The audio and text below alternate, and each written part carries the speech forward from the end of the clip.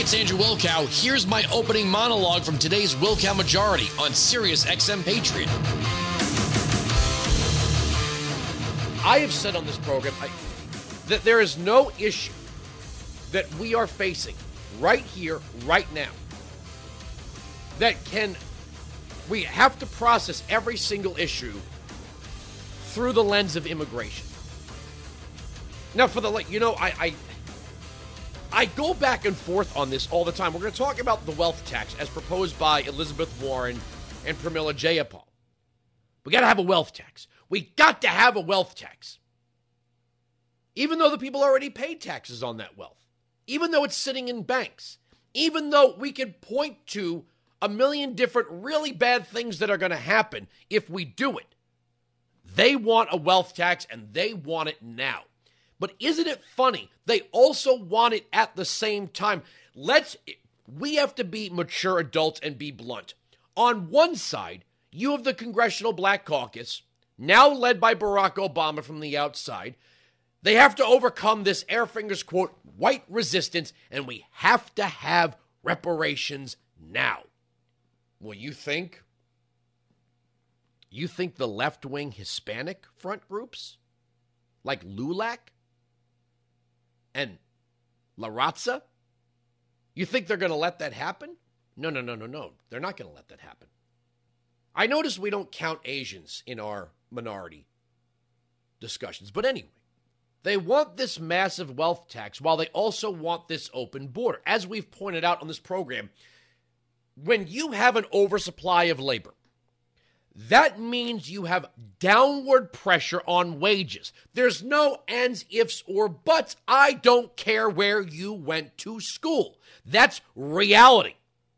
I mean, honest to God, you could probably learn more about business and economics from watching that one specific scene in the movie Back to School with Rodney Dangerfield, when they're building a factory from the ground up. You can learn more about business watching that scene than you will ever listening to Robert Reich or reading Paul Krugman. That's actually a waste of time if you want to know how the real world works. If you have an oversupply of labor, it pushes down on wages. That's reality. That's 100% reality. You can't argue. There's no debate. I'm right. Anyone who disagrees is wrong. The Democrats are obsessing right now over amnesty, raising the cap on refugees, raising the cap on asylum seekers, raising the cap on legal immigrants. More from the outside. They have solved none of the problems in the interior, but yet they want to bring in millions of people. Where's the money going to come from to support them? One of my favorite things that we do, and it's a game that's played by the left and the media all the time. They only ever talk about one side of the ledger on these issues. So they'll say, well, Dreamers paid a combined $2 billion in state and local property taxes. Really? But how much was spent on their behalf? How much was spent on their behalf? When they try to portray all immigration as a net gain. Well, one of the Google founders was an immigrant. Great. That's one guy. We're watching them already try dirty tricks. They want to exclude family reunification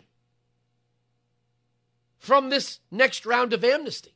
So that means if we give amnesty to one person, when that person brings in their family, we don't count that in the new tally. But where are all these people going to work? Where are they going to live? I've pointed this out time and time again. We have homeless Americans, jobless Americans. We're hearing from our media overlords that 1 in 7 American families are facing food insecurity as a direct result of the pandemic. Well, who in a room full of smarty pants would go, you know what? I got a great idea. We got millions of people who are suffering, so we should bring in millions more. How does that alleviate the suffering? The answer is it doesn't. On any level. On any level. Headline CNBC. Biden's immigration bill faces an uphill battle in Congress, but these parts could find bipartisan support.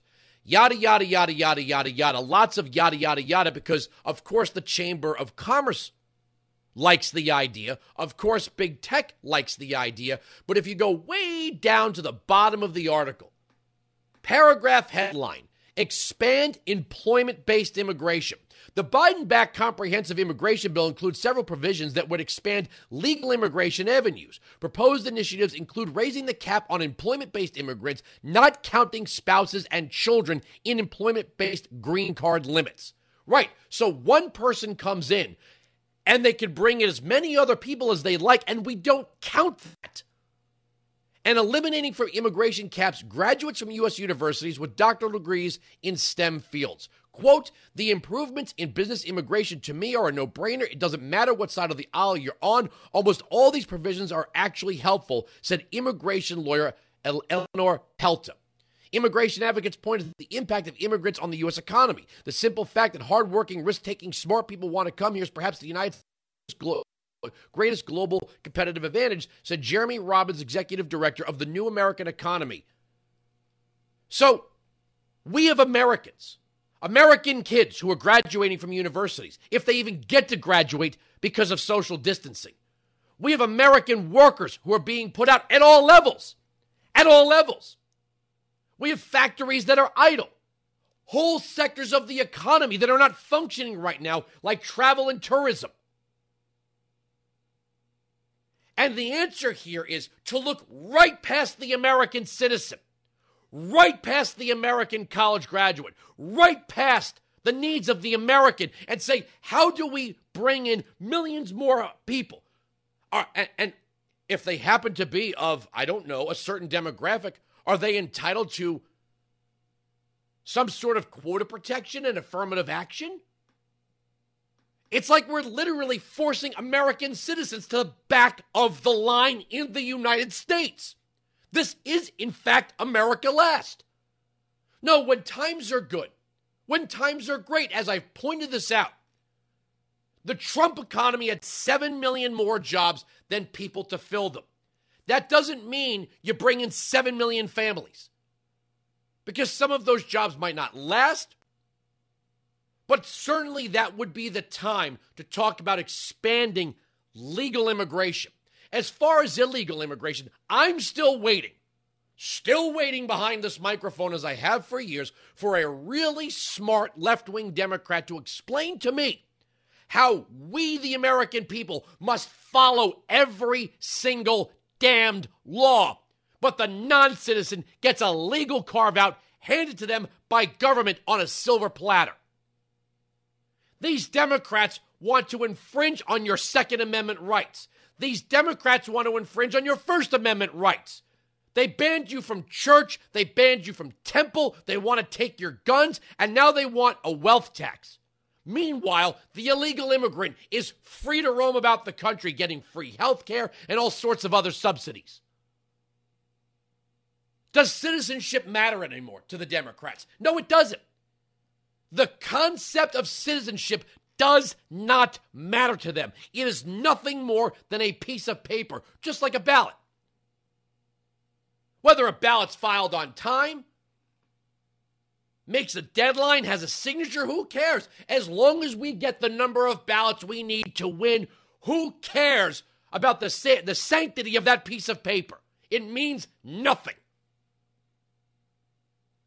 Now you have a new thing, a wealth tax. Now, this is going to go down the same way it always goes down. Well, we're just talking about ultra-millionaires. We're just talking about ultra-millionaires. Well, now, hold on a second. If you've got $50 million in the bank, if that bank is paying you interest, you're paying taxes on it. If that $50 million is invested somewhere and there's a capital gains, you're paying taxes on it. It's just that simple. It's just that simple. See, this is what I don't think it'll ever happen. But all the complaints from the left about the tax code, loopholes, deductions, this, that, would all go away if we had the flat tax or the fair tax. Rich people under the flat tax or the fair tax would always pay more into the system than poor people. A rich person goes out and buys a very expensive car. That rich person is going to pay a much higher tax in raw dollars under the fair tax than a person buying a more moderate vehicle.